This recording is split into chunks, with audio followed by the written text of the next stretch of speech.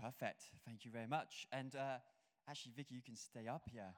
Because Vicky and Jamie are going to be doing a tag team this morning on our series on a life of a prophet. And actually, I realized yesterday, actually just before then, does everyone know there's 59 days until Christmas? Just to let you know. Just 59 days and counting. 59 days. I realised, actually, because obviously you two, you've preached and you speak up the front, but I've never asked you the 3 questions. I didn't tell you this beforehand. So 3 questions. What's your favourite Bible verse and why? Or book? What is the colour of your toothbrush? And what do you do to relax? What do you do to relax? Who wants to go first? I'll go first. Mainly because this is only one of the Bible verses I can think of right now. Thanks for the notice. Actually, it's one that we've spoken about in our ladies group. It's Philippians 4:13. I can't even remember it off by heart. About I can do all things through Christ who strengthens me. That's the one. Yes, that. My toothbrush is an electric toothbrush. It's white with a little red band. What was your other question? What do you do to relax? Netflix. TV. Yeah. Yeah, I've got my thing on. It works. Thank you very much. Thanks to Graham. Yeah. Yeah, good. Okay, so. 3 things. You as well, Jamie. I was looking for. Where's Graham? He's gone. It's gone. All right, so 3 things. Bible verse, Isaiah 55:11. This is the preacher's verse, right? This gives us total peace when we preach, because God's word does not return void. All right? So Amen. I like that one. Like that one. Also, toothbrush. We technically share a toothbrush. No, just the base, and then. Oh, okay. Yeah. Put the head of the. I was about to say, that is true love. But I tell you That's what. 2 becoming 1. But, it's a good opportunity to talk about interdentals. I've got into interdentals. Yeah. If you haven't tried those, they're really good. Have you tried? Do you use those? I'm not sure I know what they are, to be honest. You got to try it. It'll be good for you. What, flossing? It's better than flossing. It's better than flossing. Floss, yeah. Yes. Okay. And what do you do in your downtime? Yeah, so I spend time with my wife, and we do. Yeah, you should have said that one, yeah. But I like to do artwork. Artwork, yes. Yeah. Creative. Well, let's just pray as we start. Father God, I just thank you that we get to go into your Bible and learn about specific people in depth. Yes. And I thank you for everything Jamie and Vicky have prepared. And I just pray that by your Holy Spirit, that you'll speak to each one of us in this room. Lord God, I pray that we have hearts that are open. Lord, ears that are open to what you are saying and doing with us. Thank you, Lord. Amen. Thank you, Jesus.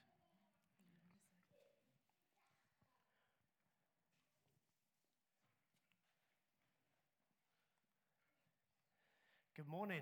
Good morning, everybody. Okay, so this morning, first of all, I have to say, my name is Jamie, and I am one of the leaders here at the Vine Church Poole. Now, together with my wife, Vicky, this morning, who heads up our operational work, we are going to conclude our series on the life of a prophet. And we're talking to you this morning about Miriam. Okay? So over the last few weeks, we have looked at the minor prophets. So who can remember who they are? Haggai. The first one, Haggai. Yep. Or Haggai. We agree it's Haggai. Yeah, it's Haggai. Okay, Haggai. Zephaniah. And Gad. Fantastic. Really good. It's good. So today is Miriam. So remember Miriam. Okay, so when we looked at Haggai was all about rebuilding the temple. Okay? Sorry. Haggai was all about rebuilding the temple. Zephaniah focused on obedience and restoration. And we saw Gad helping David to see his dangerous pride. Okay, the 3 prophets that we've heard about so far, they all have a warning for the people. However, that is not the case with Miriam. Yes, on. Okay, good morning again. So I'm just going to give you a little bit of background about Miriam, just so that we can learn a little bit more about her. So prior to Moses' birth, Pharaoh had decreed that all baby boys that were born should be thrown into the Nile. Now, when Moses was born, he was not thrown into the Nile. And in fact, his mother saw that he was a beautiful child, and instead she hid him for 3 months. Now, when she couldn't hide him any longer, she placed him in a basket, which she had made, and she put him in the reed banks along the Nile. Now, imagine Miriam, we think she would have been around 9 years old. So she was quite young, just a year older than Isaac is now. And she would have spent 3 months with her little baby brother. She would have grown to love him. She would have probably helped her mother in looking after him. She would have spent time with him. Okay, and Miriam would have been complicit in going against the order made by Pharaoh, okay, and throwing baby boys into the Nile. So she was part of that. Now, in Exodus 2:4, we read, "And his sister stood at a distance to see what would happen to him." Okay, so Miriam is far back. Okay, Moses has been put in the reed beds along the Nile, and Miriam is, a fair way away, and she is just watching. She is observing what is happening to her baby brother. And as most of us will be aware, Pharaoh's daughter finds Moses, and she feels sorry for him. She knows that he is a Hebrew baby, and here we see Miriam very courageously steps forward. Okay, so after some time, Miriam has been observing for a little while. After some time, she steps forward. She goes up to Pharaoh's daughter. This girl who is 9 years old, very bravely, goes to Pharaoh's daughter, and she says, "Shall I get one of the Hebrew women to nurse the baby for you?" Which is an amazing thing to do in itself. And Pharaoh's daughter says, "Yes." Okay, so Miriam goes to get one of the Hebrew women, and the Hebrew woman that she gets is hers and Moses' mother. What's even more incredible, perhaps, is that Pharaoh's daughter says that she will pay Moses' mother to nurse him. And I was thinking about this a bit, thinking, wow, that would be amazing, wouldn't it? I mean, we've got 2 children, and if someone said to me, "Can I pay you?" I'd probably be like, "Yeah, all right, I'll take that money from you." And so, just as I said at the beginning, it would have taken great courage for Miriam to have spoken up. She was doing something really brave there in approaching Pharaoh's daughter. Pharaoh's daughter knew that it was a Hebrew baby. They knew that he should have not been there, not been alive. And so in Miriam doing that, actually, this brought about an action which her mother probably would have never have dreamt of. Okay, I'm sure Moses' mother probably thought, I can't imagine what's going to happen to him. And suddenly, not only is he still alive, she's got him back and she's being paid to look after him. I mean, that's a pretty awesome thing to happen. Now, after this time, it's likely that Moses probably spent around 12 years with his birth family, okay? So he would have learned all about their ways. He would have spent time with his older brother Aaron, with his sister Miriam, and it would have been a time where foundations and heritage would have been built in to his life. And then after this time, he would have gone to the palace, where we understood that he probably had a really good education. And he would have had a really different life from the rest of his family who were slaves. See, this is one of the things that I think makes Miriam a prophet, because she had a focus. During that time, Pharaoh was killing babies, and Miriam amazingly had hope.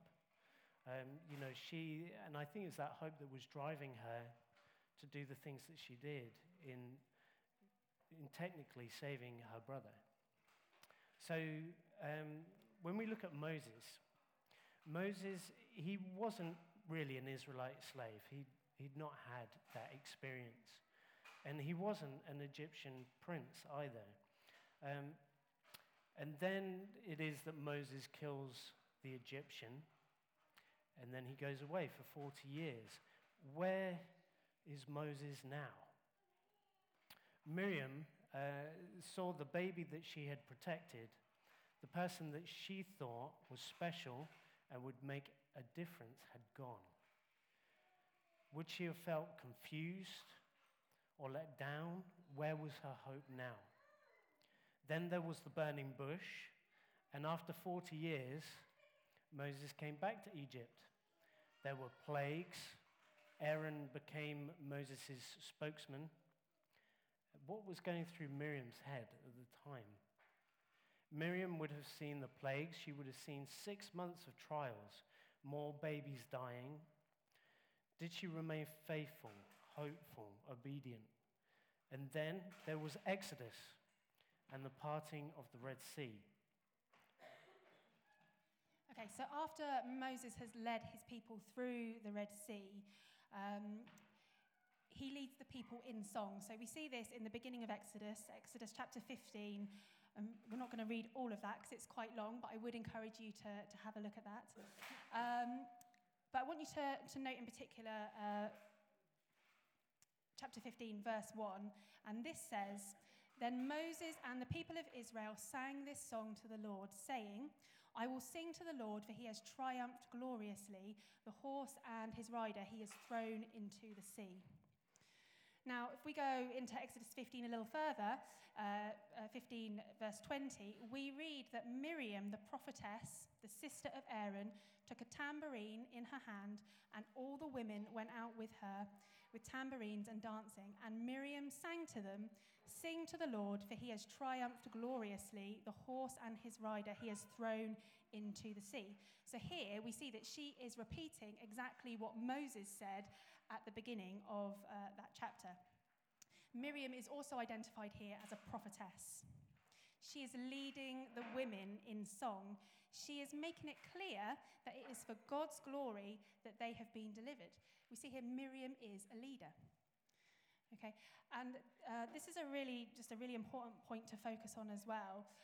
God chose Miriam. He chose her, and we read about that in Micah 6:4. And in that verse it says, "For I brought you up from the land of Egypt and redeemed you from the house of slavery. And I sent before you Moses, Aaron, and Miriam." God named Miriam, and that's something really important for us to hold on to. Okay, so we're going to skip on ahead a bit now. So if you've got your Bibles with you or your smartphones or whatever it is that you use, do you want to turn with me, please, to Numbers chapter 12, and we're going to go through that.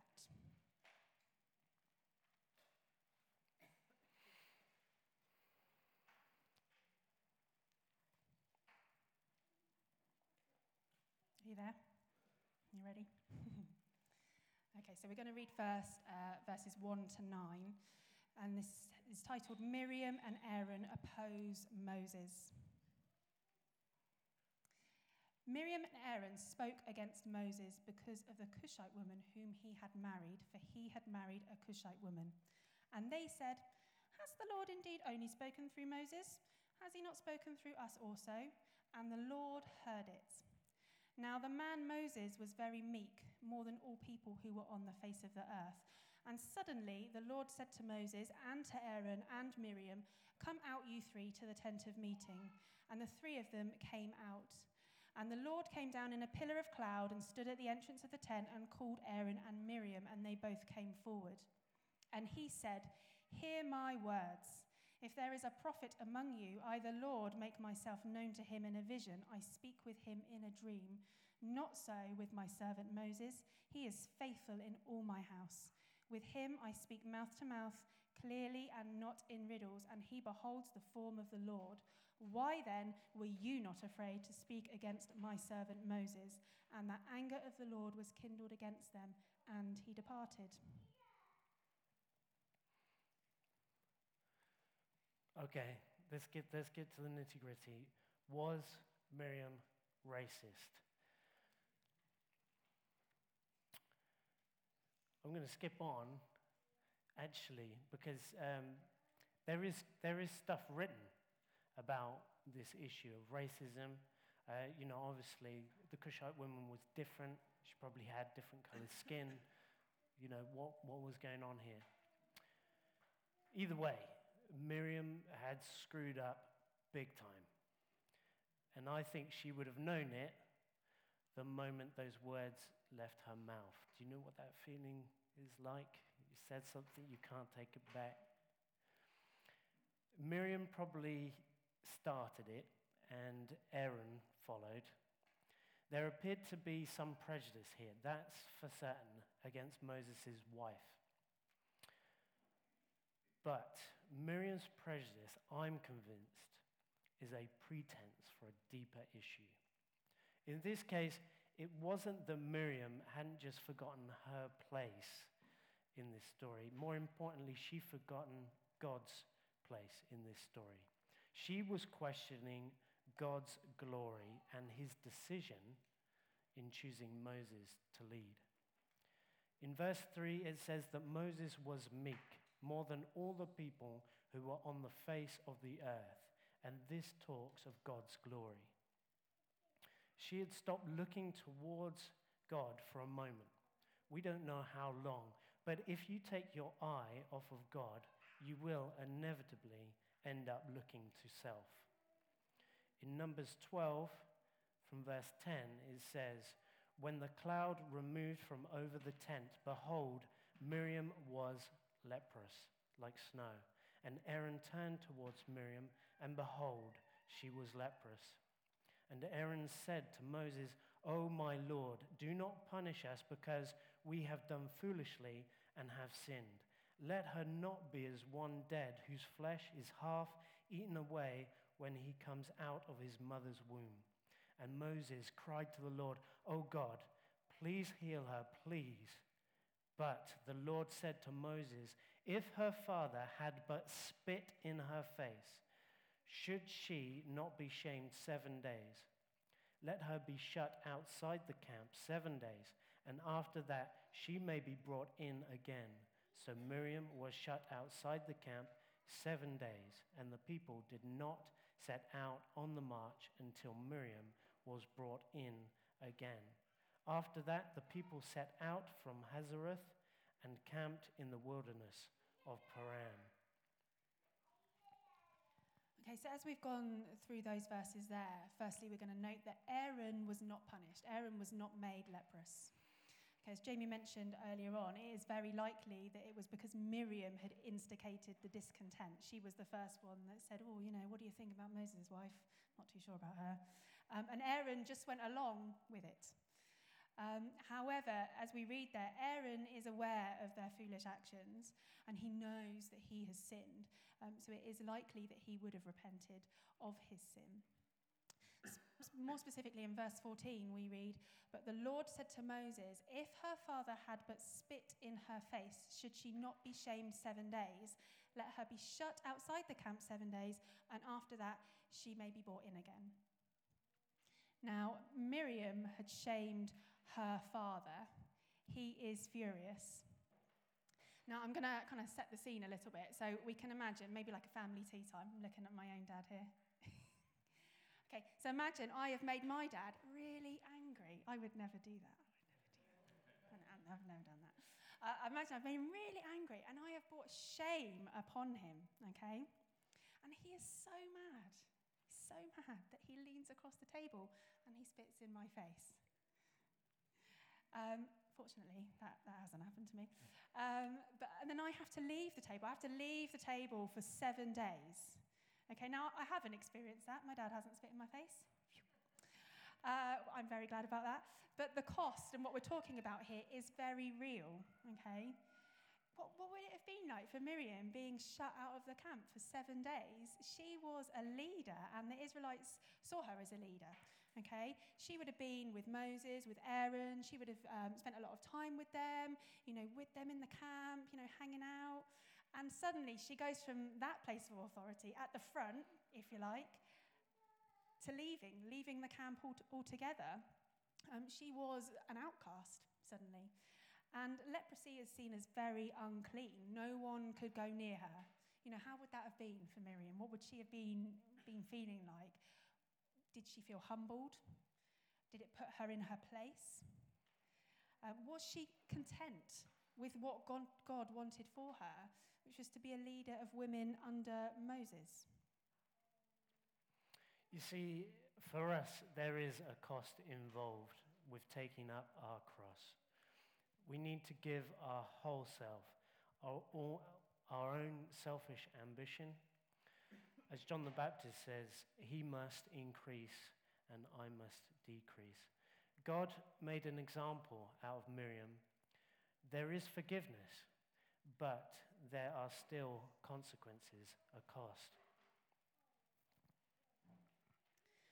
Okay, now when we were preparing for this sermon, many of you will know, because I have told quite a lot of you, I'm a bit vocal about this kind of stuff, I was quite worried. I was quite worried about doing this. This is well and truly out of my comfort zone. It's very different from coming up and talking to you about notices in the week ahead, okay?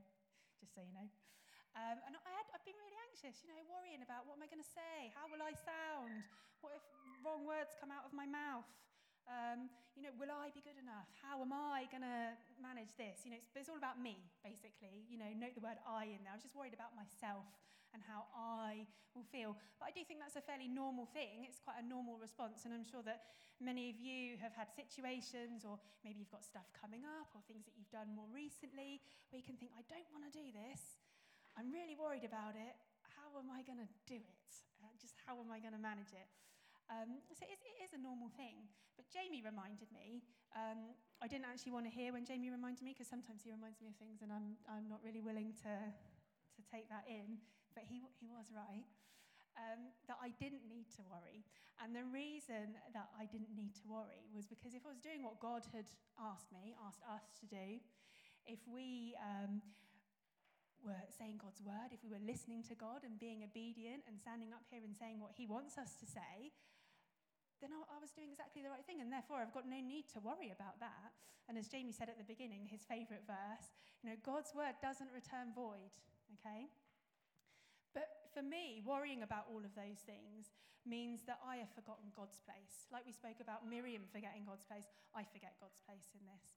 So I'm so busy thinking about myself and me being in control that I have just left God somewhere over there. I'm not even praying, I'm not even asking him, because I'm getting myself all worked up, and I feel that I need to control the situation, and if I can control the situation, then of course everything's going to be absolutely fine, which is not the case, let me tell you. And this dishonours God. So like we read about Miriam dishonoring God, actually, it seems it's a very different kind of action, but it still dishonours God. When I put myself in that place, I'm saying, I don't need you. And, how does that make God feel? But when God is where he needs to be in my life, things run very, very differently. I am peaceful in a completely different way. But I learn it. And I remember it. And then I forget it again, and I go ahead and do my own thing again, because I think that that's the right way. And then I relearn it, and then I forget it again. It's this very kind of backwards and forwards remembering and then forgetting. I'm very forgetful. I need to work on that. But I want to ask you a question. Where should God be in your life? It's not a trick question. God should be first. He should be first in all of our lives, in my life, in your life. And if he is not first in our lives, then that's a problem. And we need to do something about that. We can be restored by his blood. Let God reach every part of your life. Have you ever prayed for him to conquer your sin and then actively work towards achieving that sin? In other words, have you asked him to conquer the sin and then stood in the way of that sin being conquered? We need God to conquer us. We need God to conquer our whole lives. God loved Miriam, and he punished her. We don't want to make the mistake that God punished Miriam because of his preference or love for Moses. He disciplined her because of his love for her. There needed to be a consequence to her actions. All the prophets that have been preached on so far are correcting the people. But our prophetess, Miriam, is being corrected herself. In the end, she was restored and brought back into the camp. Moses, Aaron, and Miriam were called. You are called. Isaiah 43:1, I have called you by name. You are mine. God has chosen us. That's in Ephesians 1:4. But we must put God first. It was never about how great or courageous Miriam was. It was never about how great or courageous we are. It was always about God and how great he is. Proverbs 22:4 says, humility is the fear of the Lord. Its wages are riches and honor and life. Now, we don't hear about Miriam again until Numbers 20, where we hear about her death in Kadesh, where she was buried, and she did not make it to the Promised Land. In Deuteronomy 24, verses 8 to 9, there's a reminder of what God did to Miriam. And it reads, "Take care in a case of leprous disease to be very careful to do according to all that the Levitical priest shall direct you. As I commanded them, so you shall be careful to do. Remember what the Lord your God did to Miriam on the way as you came out of Egypt." What have we learnt about this morning? We have learned about humility. We have learned about honouring our Father and putting him first in all that we do.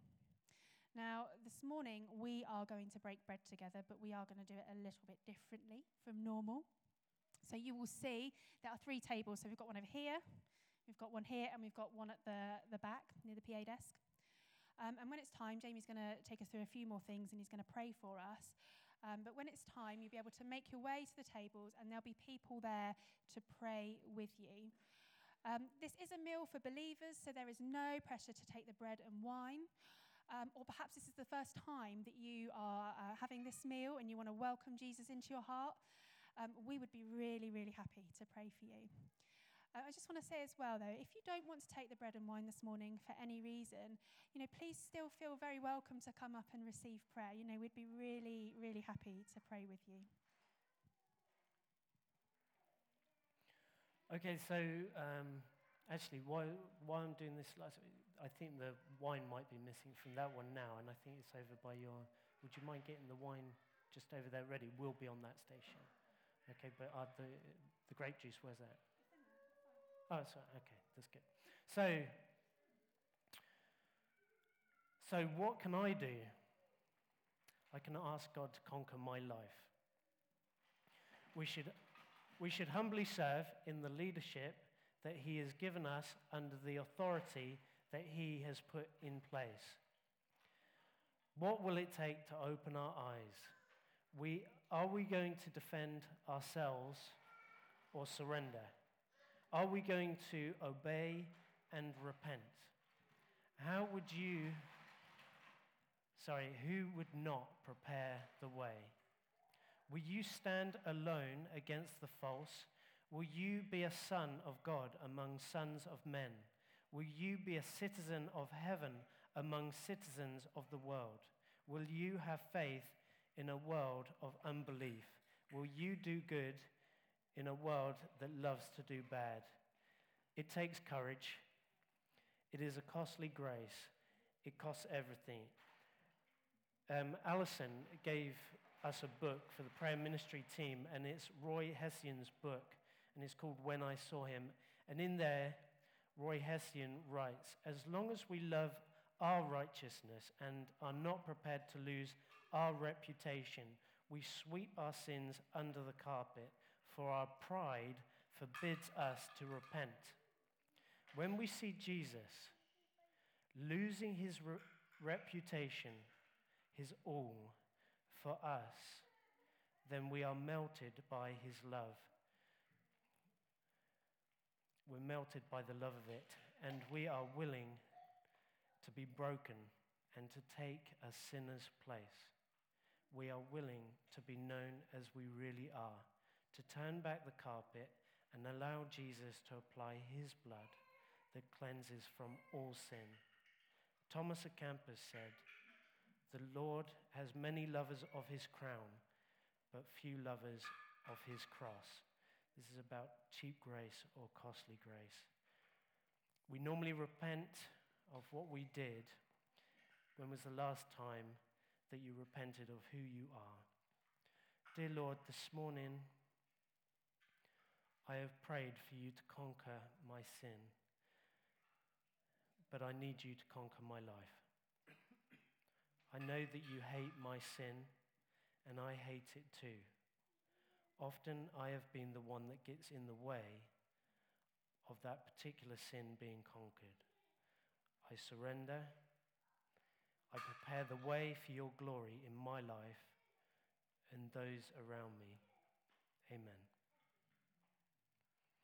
So, we're going to be at these stations. Please take a moment and then come on up and share in the bread and wine.